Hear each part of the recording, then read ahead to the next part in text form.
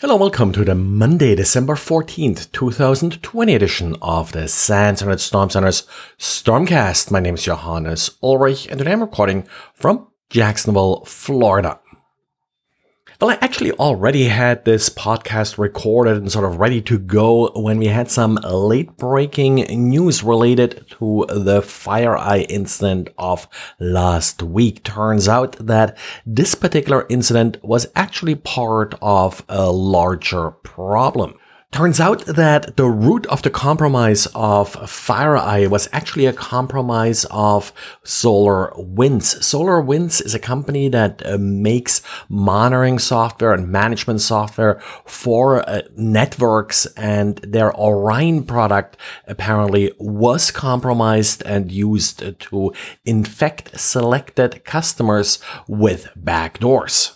This compromise happened between March and July, and looks like not all customers of SolarWinds are affected, but instead only specific customers were supplied with tailored backdoors. The basic backdoor that was used here was, of course, good old Cobalt Strike, but some of the details, like, for example, the exact DLL being injected, changed from customer to customer, and right now it's not clear how many customers are affected.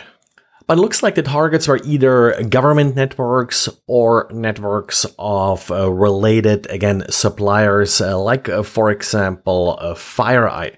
Now, this is still very much a developing story, and I put up a quick diary with what we essentially know at this point.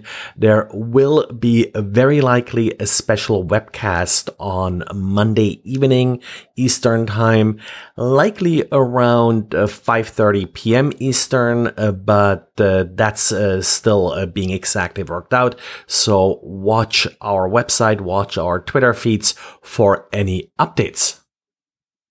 Now, sticking with FireEye here for another story, one of the issues with FireEye's release regarding the breach last week was that they didn't really specify how they exactly got compromised. I guess now we know a little bit more about that, but they were very open about publishing signatures for some of the tools that were stolen as part of the compromise, and the goal here was to protect the random users that may now be subject to attacks originating from these tools.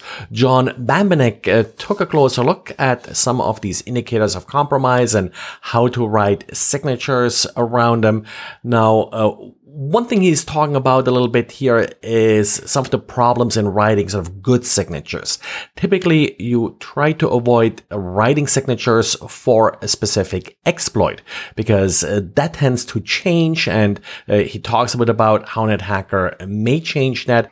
But of course, when it comes to these signatures for these lost FireEye tools, well, the signature, of course, is supposed to detect a particular exploit tool and not necessarily the vulnerability that the exploit tool is targeting. FireEye also stated that the tools lost were essentially customized open source and commercial tools, so no new zero-day vulnerabilities or such that were leaked as part of these tools. And on Tuesday, as part of Patch Tuesday, I noted that we didn't get a final Flash update because this was the last chance for Adobe to release an update for Flash Player before it's officially discontinued at the end of the year. Adobe did, however, publish a brief note, basically just restating that as of December 31st, Adobe will no longer support Flash, and also Flash Player, if you still have it, will stop functioning on January 12th. This trigger is part of recent versions of Flash, and as a result, even reinstalling Flash or such is probably not going to do the trick, and you will continue to see these update warnings that, well, you should uninstall Flash.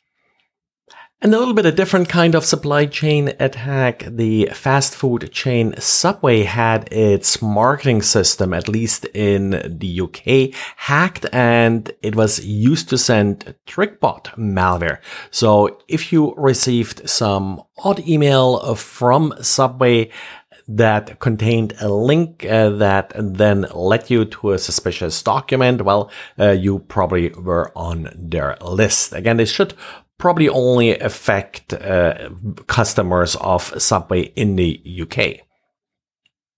Well, and that's it for today. Again, there will be a webcast likely late on Monday, and I'll continue to update our post on the Internet Storm Center as we learn more about this SolarWinds issue. That's it, and talk to you again tomorrow. Bye.